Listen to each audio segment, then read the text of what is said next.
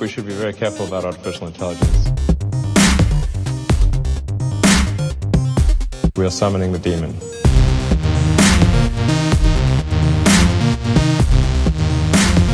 Babylon Singularity. Hey, welcome back to the Babylon Singularity podcast. I am your host, Peter Herder. Today, I want to talk about how the Bible says we should respond to a lawless culture. Have you noticed it's getting pretty nasty out there these days? What has happened to our world? I mean, even 5-10 years ago, the level of hostility, the increased animosity, the quarreling, the ugly bickering.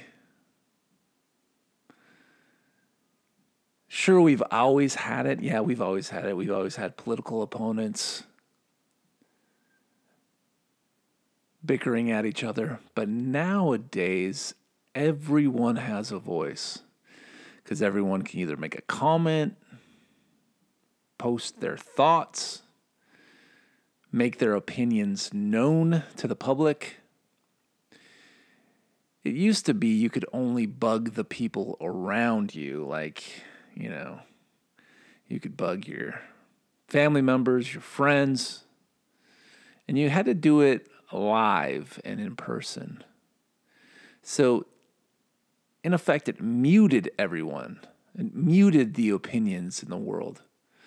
But now with the internet, all you need is a smartphone and an opinion. And your opinion can be posted, made public, and responded to ad infinitum. So our world descending into chaos, the culture war heating up, identity politics pitting victim versus privileged, all these imaginary constructs that we like to make so that we can draw lines, divide each other, and then hurl insults at the other side. Why are there so many accusations of sexism and racism and homophobia, toxic masculinity, all of these insults and accusations going back and forth?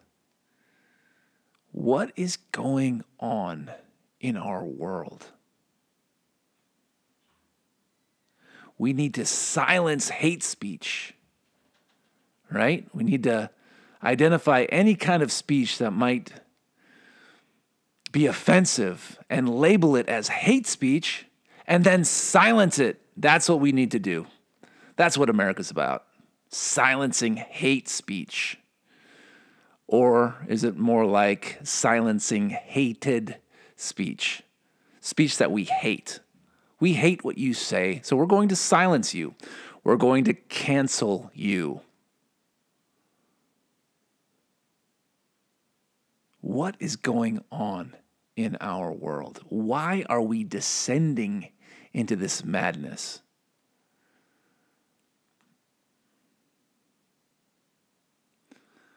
The Apostle Paul wrote to his beloved co-worker Timothy about the last days, about the end times. And he told him perilous times, dangerous times would come. He warned him about a day like we are living in now. And we've only begun to really go down the tubes culturally.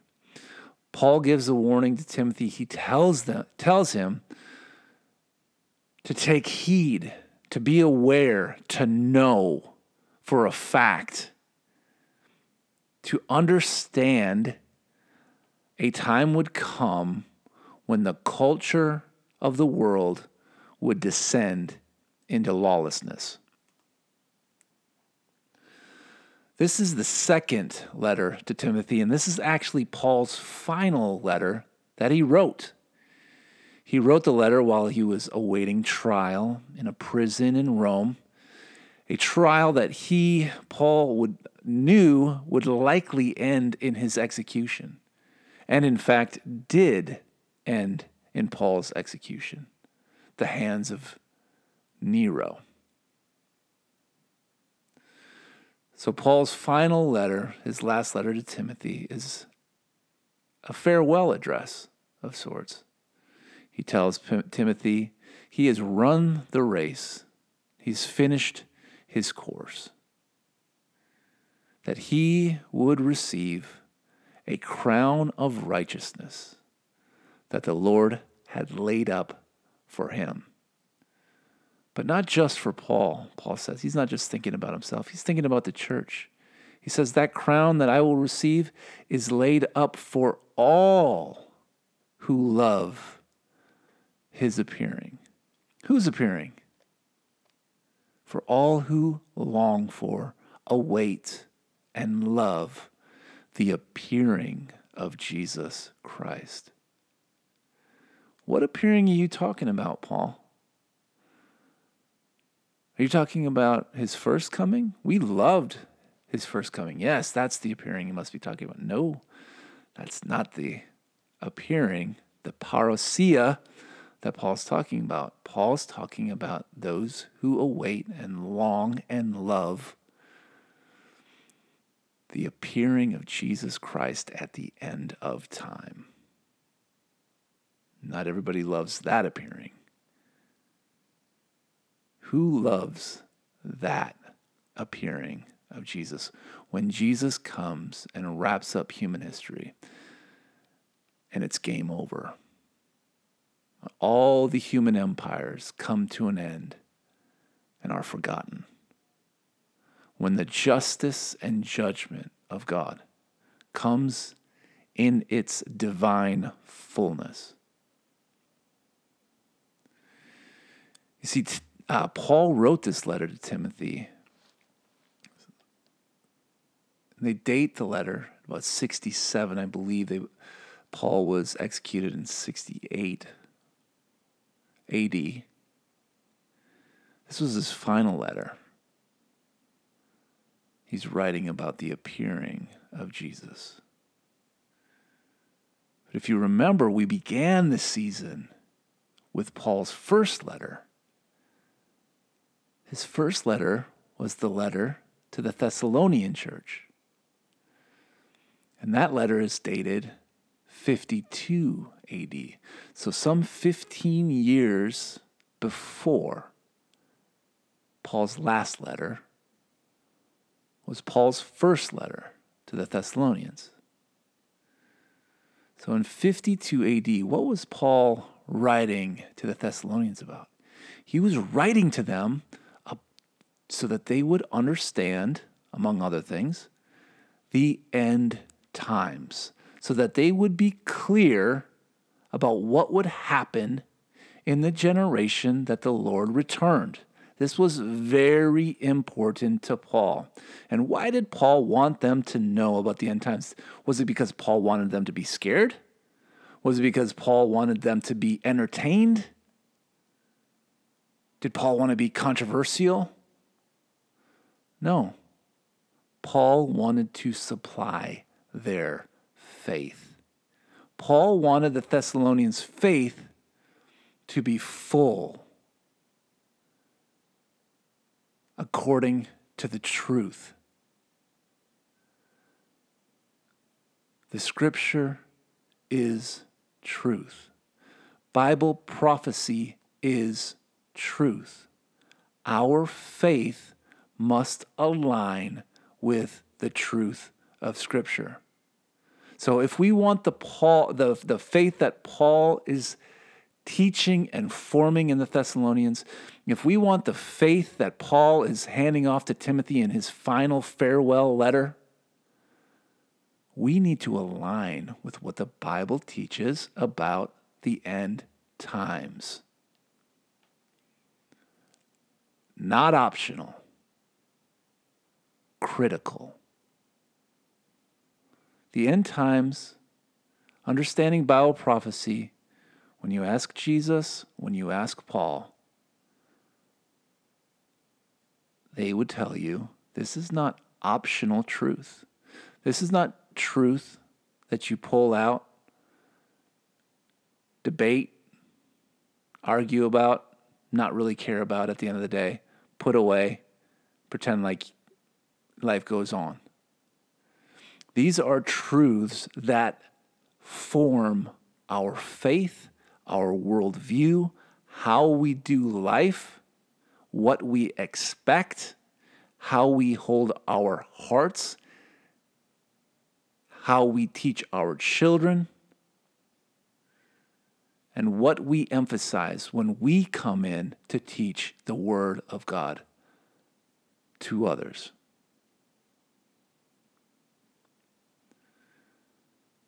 In Paul's first letter, 52 AD, 1 Thessalonians, Paul is telling them about the labor pains that would come. In his second letter to the Thessalonians, his second letter that he wrote, he tells the Thessalonians about the great falling away, the great apostasy. He tells them about the abomination of desolation, about the man of lawlessness.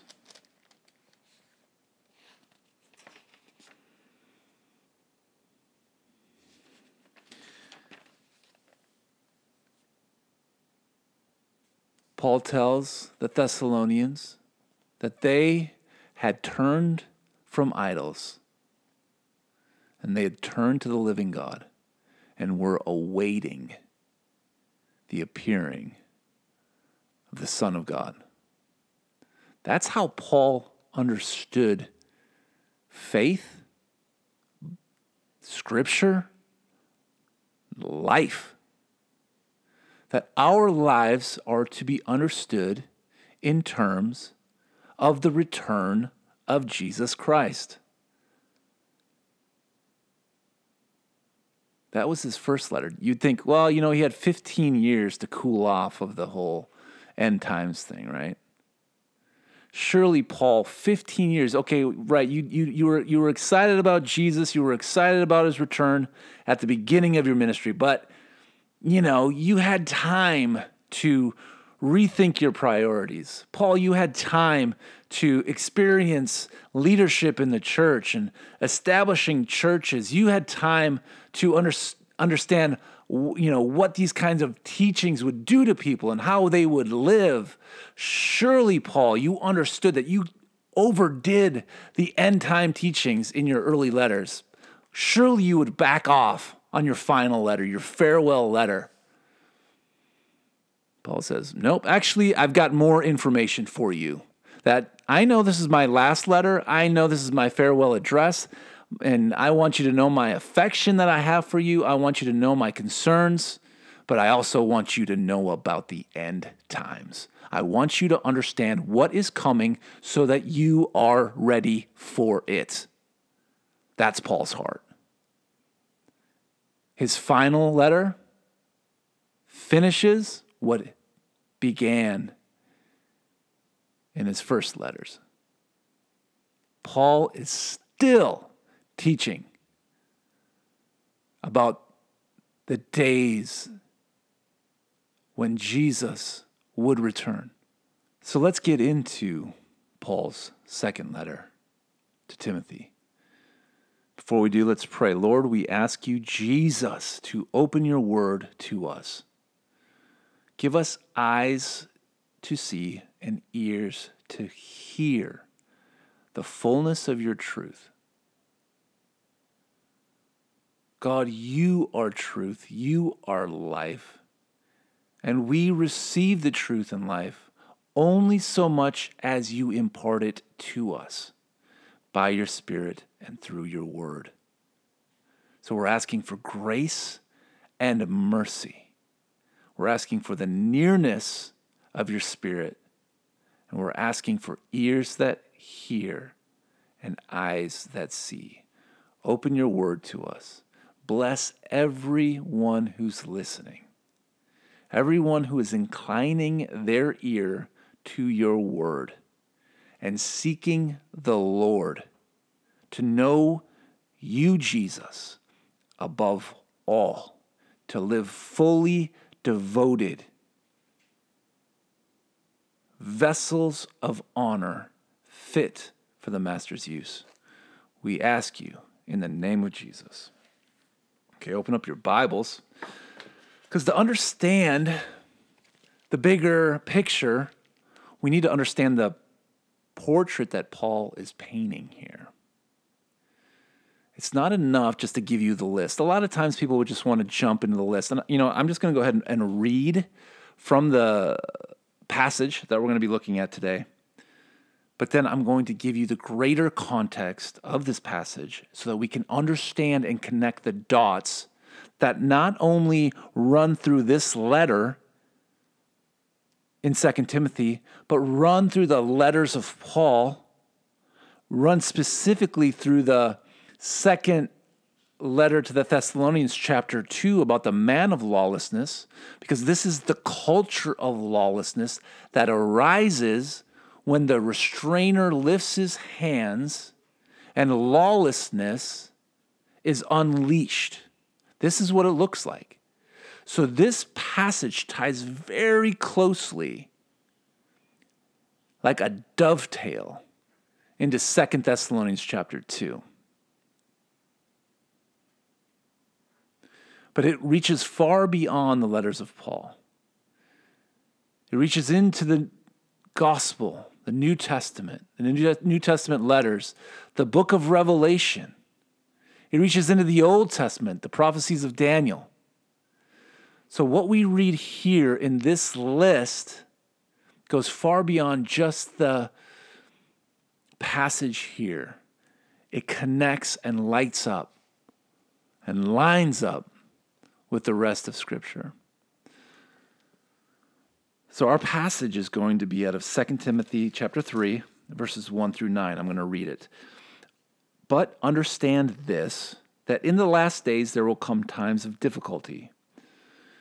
For people will be lovers of self, lovers of money, proud, arrogant, abusive, disobedient to their parents, ungrateful, unholy, heartless, unappeasable, slanderous, without self-control, brutal, not loving good, treacherous, reckless, swollen with conceit, lovers of pleasure rather than lovers of God, having the appearance of godliness but denying its power. Avoid such people.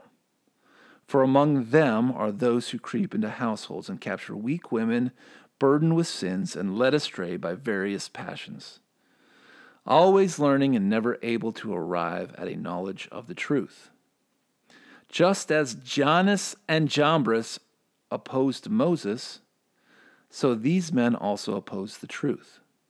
Men corrupt in mind and disqualified regarding the faith. But they will not get very far, for their folly will be plain to all, as it was that of these two men. A lot of folks just want to zero in on the list right there. And it's quite a list. That is quite a list. That is... It seems like Paul took some time and really thought about that list, because that is a very comprehensive list. And I'm going to get into the list a little bit. I'll spend a little bit of time in the list, but what I want to spend most of my time on is the larger picture, the larger scenario that Paul is painting here.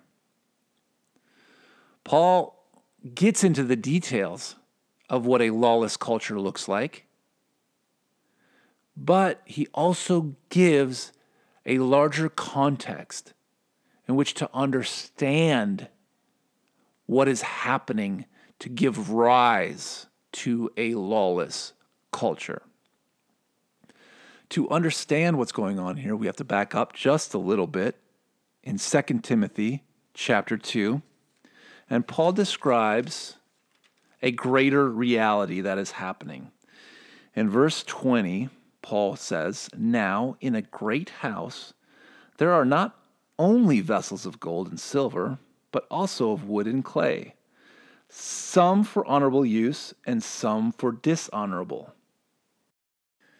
Therefore, if anyone cleanses himself from what is dishonorable, he will be a vessel for honorable use, set apart as holy, useful to the master of the house, ready for every good work."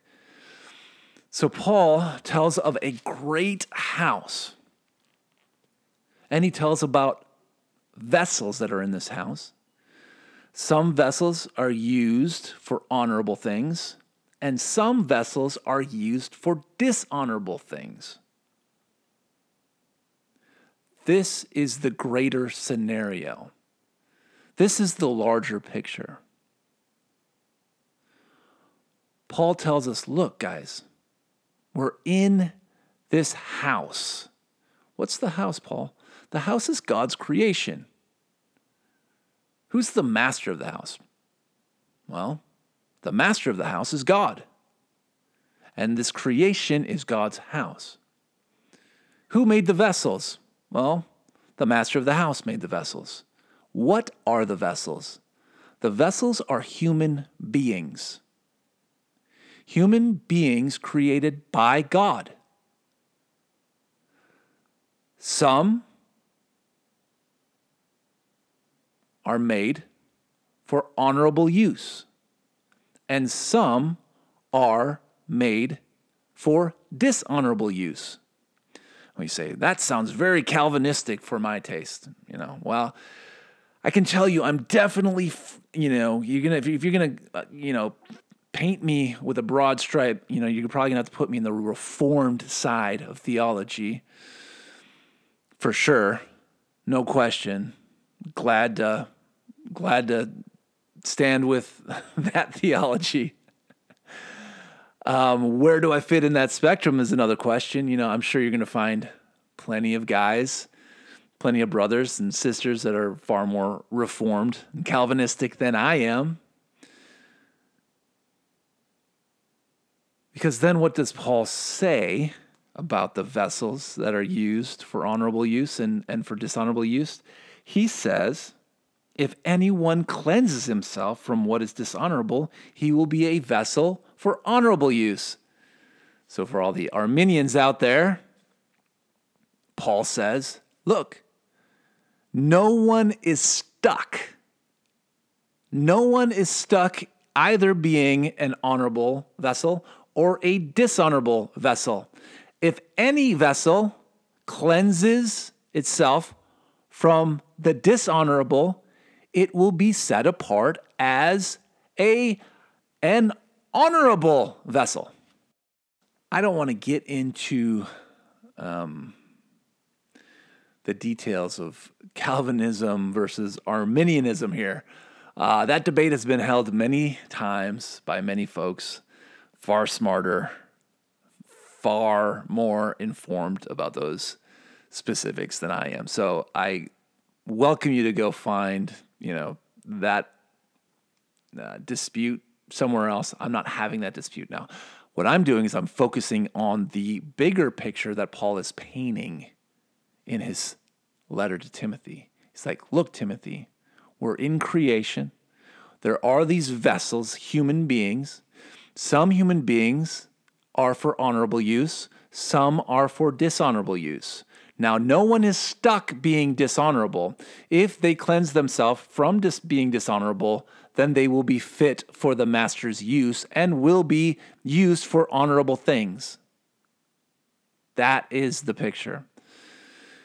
So Paul creates these two broader categories, vessels of honor and vessels of dishonor. Now, these two broad categories actually fit nicely to the end of the passage that we're looking at, because we have an example of vessels of honor versus vessels of dishonor. You find that in chapter 3, verse 8. Just as Jannes and Jambres opposed Moses. Jannes and Jambres, kind of weird names. But these are the two magicians that stood before Pharaoh and opposed Moses and Aaron.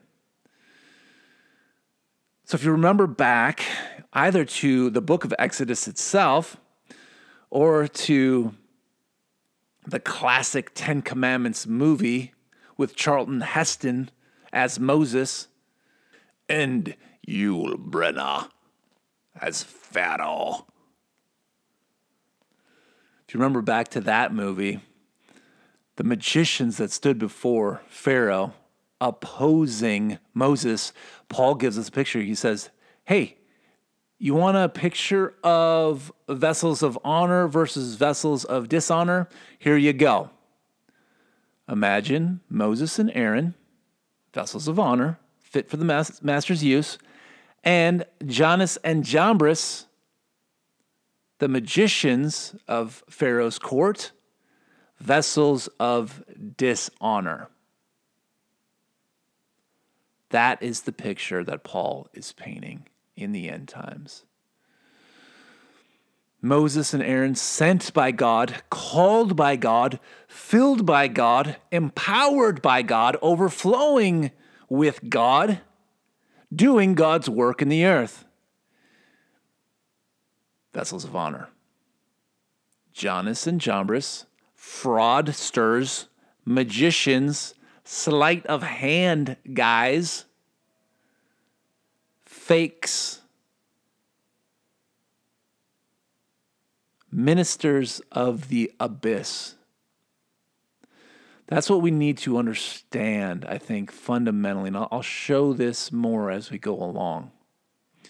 The vessel of honor versus the vessel of dishonor is the difference between the overflow of heaven versus the vacuum of the abyss. It's the difference between bright, shining, unending light versus a black hole from which no light can escape. These are opposite realities. This is vessel of honor versus vessel of dishonor. And this is the picture that Paul paints not just here, but is also the portrait that Paul paints in 2 Thessalonians chapter 2, when he tells of the man of lawlessness who will arise and deceive many by the activity of Satan with false signs and wonders, just like Jannes and Jambres. And who does he oppose? We know Jannes and Jambres opposed Moses and Aaron, but who does this man of lawlessness oppose with his magic tricks? He opposes the Lord God Almighty. Same scenario. Same reality. So if we understand that the bigger picture is one of God's creation, mankind created as God's vessels, some vessels fit for honorable use, and some vessels fit for dishonorable, we'll begin to understand what is happening with the rise of a lawless culture. Because the rise of a lawless culture is not about honorable vessels, it's about the proliferation of dishonorable vessels. Dishonorable vessels taking over the world.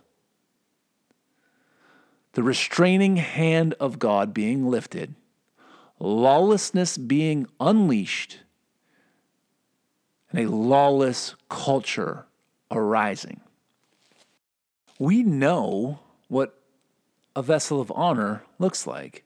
We know it's the fruit of the Spirit. We know what the positive side, the true side, the side of light and love. We know vessels of honor like Moses and Aaron are lovers of God. They love people. They love good. They are humble and kind. They're obedient to God, to God's authority.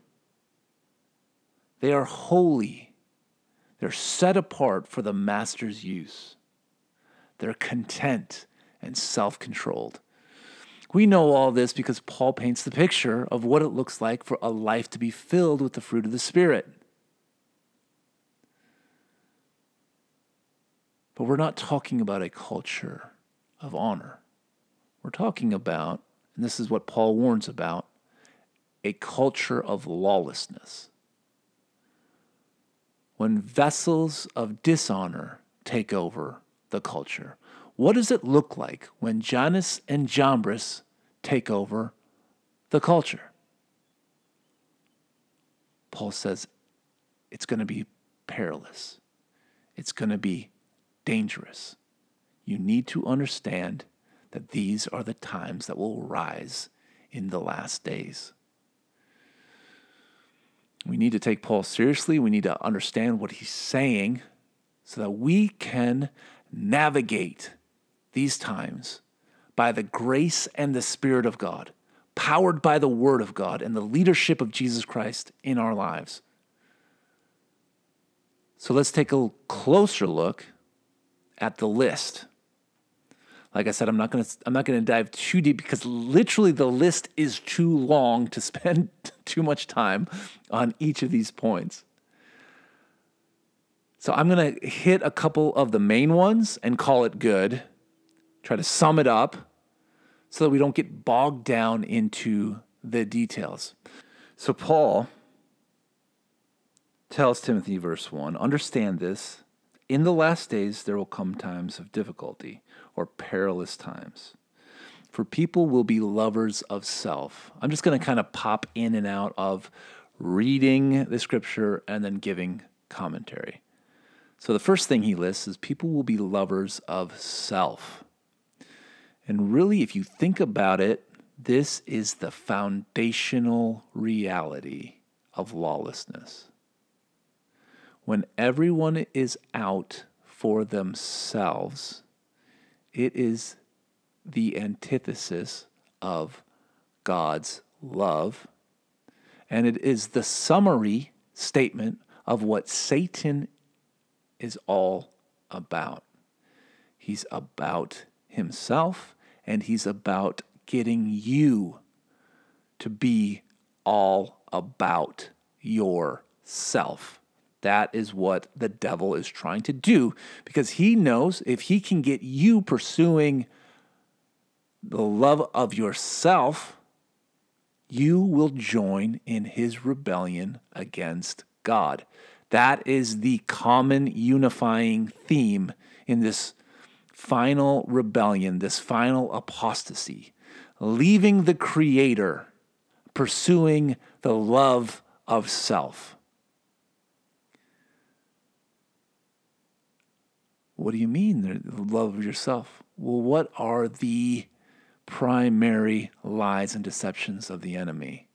The pursuit of transcendence, the pursuit of eternal life without God, the pursuit of superhuman cognition. Why? So that you can live forever, so that you can be as smart as a God. It's all about you. When Adam and Eve were in the garden and Satan was tempting Eve with the fruit, it was all about Eve. That was the crux of the temptation. Eve, don't you want to be as smart as God? You're not going to die. You don't have to listen to God. You do you. Really, if you want to sum up the deception of Satan, it's you do you. Forsake every other thing. the more you do you, and the more you do less of anyone else, especially your Creator, Satan says, the more you do me. Human beings united in purpose, in lawlessness, lovers of self. That's the one right off the bat, kind of sums up the whole situation. Then Paul says, they're going to be lovers of money. Well, that kind of fits right into the lovers of self. If you're just pursuing your own thing, then you're probably going to want to get rich. You probably want to get paid, just like the error of Balaam. You got to chase those dollars. You got to get your money. Because money is self. It's just a means to self, to get what you want, for you to do you, and not to do anyone else.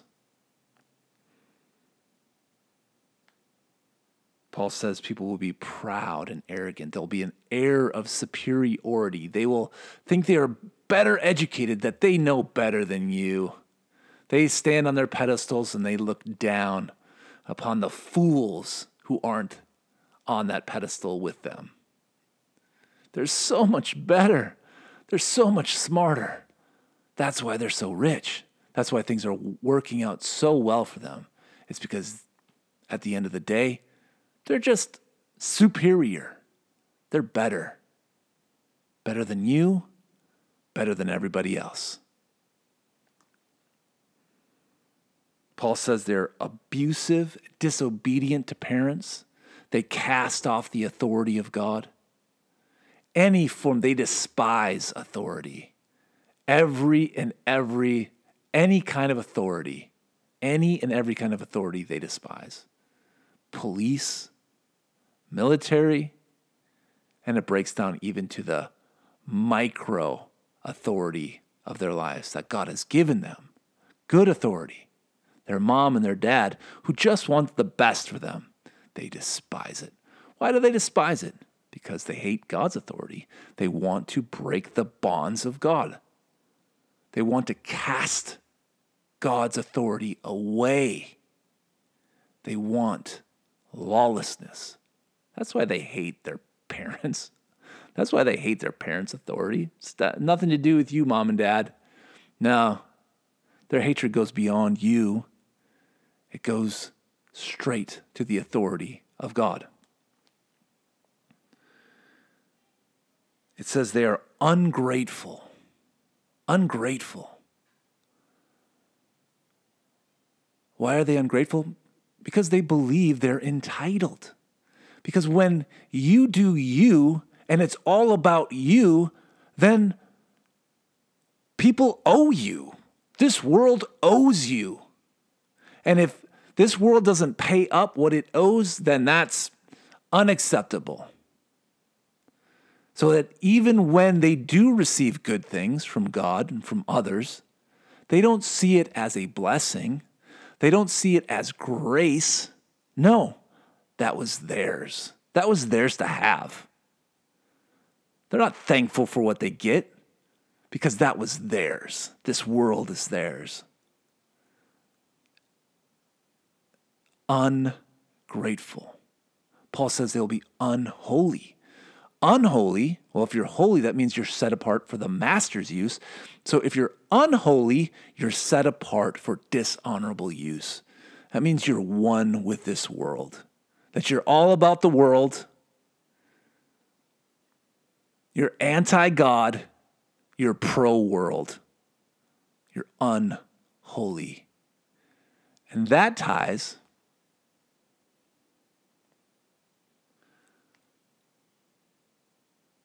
to the unholy one, the lawless one. Because if you're unholy, if you're set apart not for God, not for heaven, not for eternity, that means you are set apart for this world and for destruction. And that is actually one of the titles of the lawless one, the Antichrist, is that he is a son of destruction, perdition, doom. When you are unholy, you are set apart for doom, destruction. Your end will be exposed as folly. Paul says they will be heartless without a heart. That speaks to ministering from a deficit. So here's the thing. All the adjectives that Paul's using here to describe this culture of lawlessness, all the words that describe what's happening, what the people are like as lawlessness is being unleashed, these are all negative words. They're not the positive version, they're the negative. So when you look at the Greek word, there's the Greek root of the word, and then there's a alpha or an A before each word. The A is the negative or negates the word. So the word holy, when you put the A in front of it in the Greek, is unholy, unthankful, disobedient. These are all negatives. Heartless, without a heart, without holiness, without thankfulness. These folks that are pursuing lawlessness without restraint are ministering, are living out of a deficit. They are, the core of their being is a vacuum.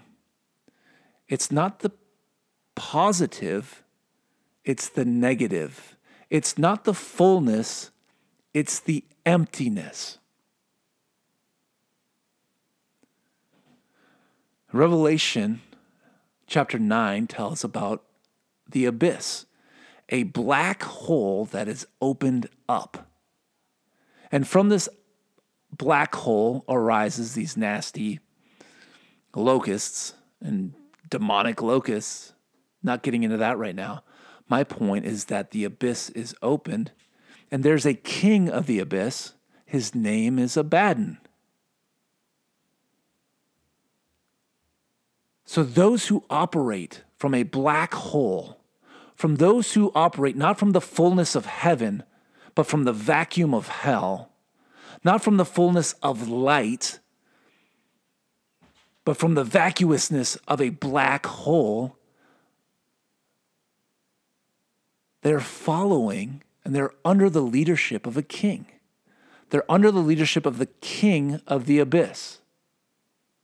Who is this king of the abyss? His name is Abaddon. He is the destroyer, bringing those under his oppression into eternal slavery and destruction. That is the king of the lawless culture, Abaddon.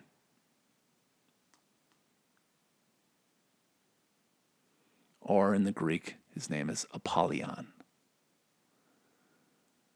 Apollyon, the one who rises from the abyss. This culture of lawlessness, this culture arising, pursuing, lusting for the lawlessness of darkness, the emptiness of a black hole from which no light can escape. Paul says that those who live in this culture, who are part of this culture, will be unappeasable. Unappeasable. There will be, again, the negative. If you were appeasable, that would mean you could be appeased. If you are the negative, if you're operating from the deficit, that means you're unappeasable. There is nothing that can be done to appease you. Why is it unappeasable? Why is there no satisfaction for those who are part of this culture? Why is no amount of bowing and capitulating and compromising ever enough? Why are no amount of reparations, no amount of paying or money ever enough? Why? Why can't they be appeased? Because they're operating from a black hole, an abyss that can never be satisfied. There's no way to fill a black hole. No amount of compromise and capitulation will ever fill a black hole. It just sucks deeper and deeper and deeper. There is no end to a black hole. The abyss is never satisfied. Just going on real quick, like I said, I don't want to spend a whole bunch of time on each of these details. It says they're slanderous, without self-control, brutal, not loving good, treacherous, reckless, swollen with conceit, lovers of pleasure rather than lovers of God. It says they're always learning, never able to come to the truth. These vessels of dishonor, operating from the abyss, whose king is Apollyon, the destroyer, the one who rises from the abyss. These vessels of a black hole that can never be satisfied. What are we supposed to do as Christians? How are we supposed to live and operate and overcome? Paul actually gives us the way forward. Paul actually gives us the insight to overcome in these days. If you look around, you see, cultural warriors going at it. You might think the solution to this rising tide of lawlessness is to match their hatred.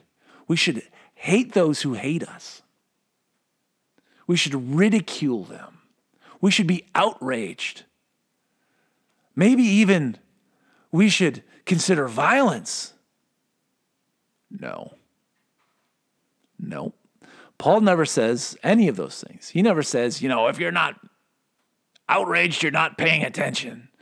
If you're not blah, blah, blah, blah, blah, getting sucked into the quarrels and the bickering, if you're not winning those arguments, then you're not a Christian. He never says any of those things. Paul gives us the way forward.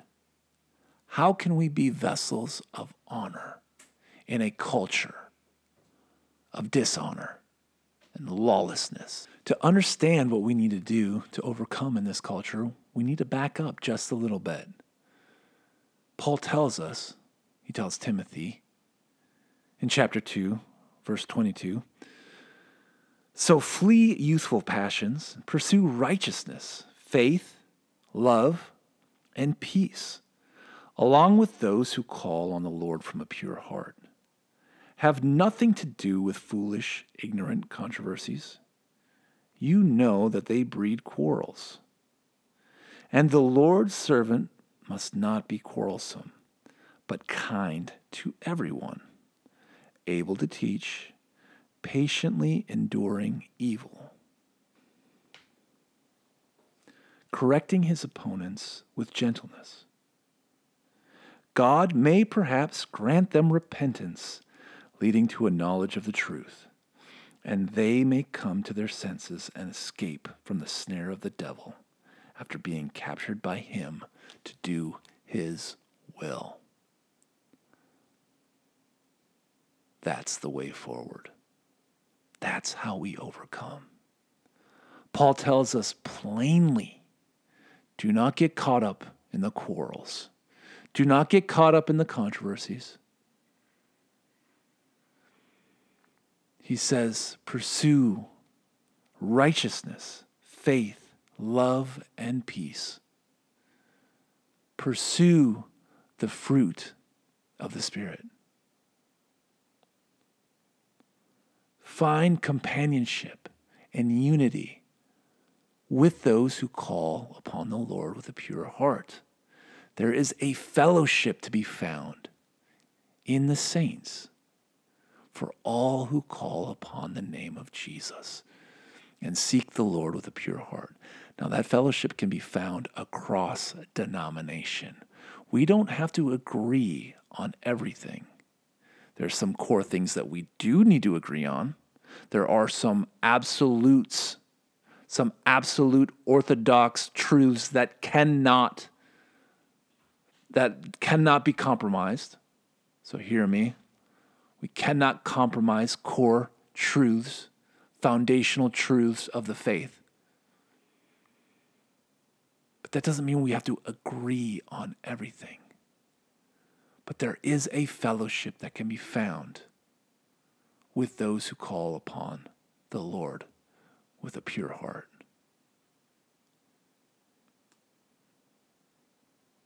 Paul says that the Lord's servant must not be quarrelsome. Don't get dragged into these quarrels. Don't get dragged into the whatever the internet's talking about today. It doesn't even matter. From one thing to the next. Don't get dragged into that.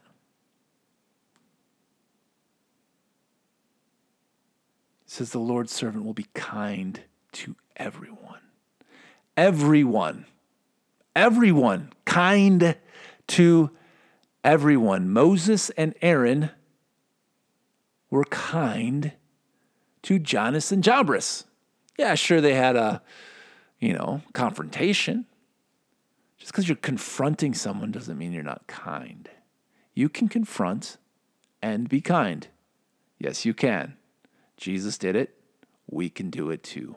Paul did it. You can be very strong on the truth and be very kind at the same time. Yes, you can. You don't have to descend into the lawless culture that is beckoning you into the abyss. You can overflow in the light of heaven, the overflow of God's love. Yes, you can. Paul says you need to be able to teach. We need to understand the Scripture. We need to help other people understand Scripture. Able to teach. You know what you understand. You know what you understand, what the Lord's shown you in Scripture. You need to be able to show that to others. And he says, patiently enduring evil. That's probably the toughest one right there, isn't it? Patiently enduring evil. There's going to be a lot of evil stuff going on. A lot of evil stuff is going to be happening to us, around us. We have to endure. Not get caught up in it. Not participate in it. Not get drawn into it. It says we need to correct our opponents. Like I said, you can make very strong stands when it comes to the truth. Paul says, correct your opponents. Correct your opponents. Just like Moses and Aaron corrected Jannes and Jambres. Correct them. But it says correct them with gentleness, with humility, with lowliness. We can't come at them in the same spirit that they're coming at us.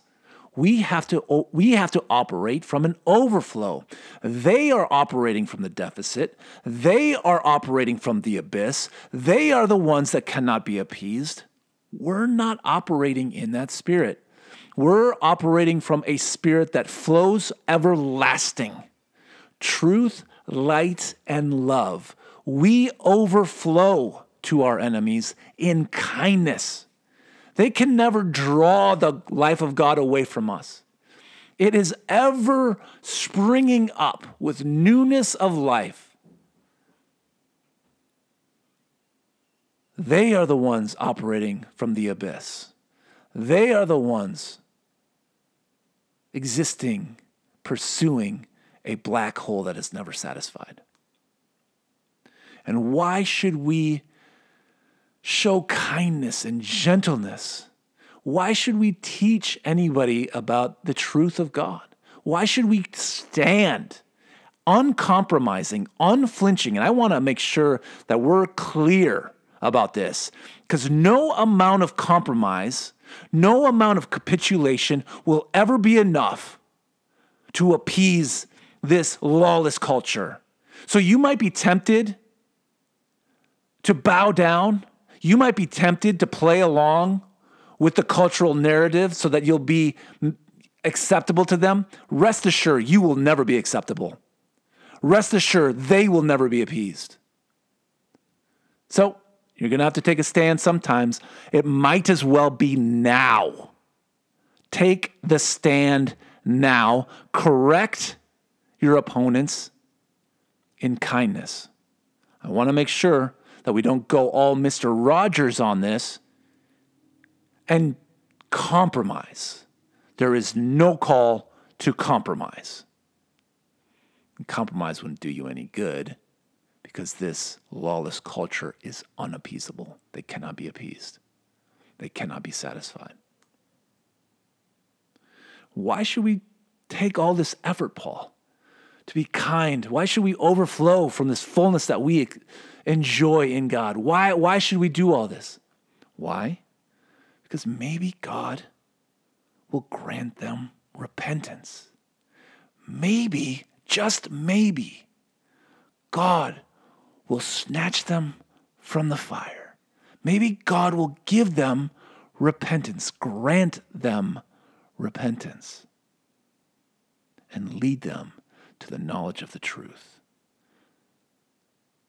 Maybe they will find repentance. Maybe they will finally arrive at the truth. Finally, they will be delivered from the state where they were always learning, never able to arrive at the truth. Maybe God will give them repentance, and they will finally arrive at the truth. They will come to their senses and escape the snare of the devil, the king of the abyss, Abaddon, Apollyon, the one of darkness, the king of the black hole. Maybe they will come to their senses. Maybe they will see light. Maybe they will look at your life and see the overflow that you're overflowing towards them with. And they'll tire and get sick of the abyss from which they are living. And they will want to join you in the light. They will want to join you in the overflow of the kindness of God. Because they've been captured to do his will. Apollyon has captured them. They are in his grip. They are in the abyss. They are in an unending hole of darkness. What if they came out? What if our lives that was overflowing in the gentleness and kindness of God was enough that God would use it and grant them repentance? That they would come out of the prison, that they would escape the snare of Apollyon.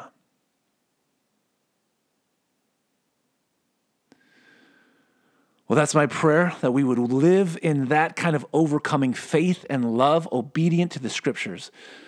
I'm going to kind of leave it there for today. I hope you're blessed by what I'm doing here. I really hope you're blessed by what I'm doing. I'm seeking the Lord that he would have his way in my life and through the ministry. I'm just asking you that if this podcast is a blessing to you, that you would pass it along. That you would pass it along. I know I say some crazy things here and there or whatever. Bear with me. I'm doing what I can to make it better. But I believe the calling of God is on me. And I'm operating by his grace, seeking his will to do this thing. But when I hear from you that you're blessed by this, when I hear that you're listening and are encouraged to go deeper in Jesus, it's like fuel for me. So, and then I believe that if you pass it on, other people will be blessed as well, other saints. So please, if you're like, oh man, wow, thank you. Do me this favor, pass it on. You got social media, however you want to do it, just pass it on. Just want to get the word of God out, want to declare the name of Jesus in every part of the world, and just be reminding the saints to be watching, to to be praying and to proclaim the gospel of Jesus.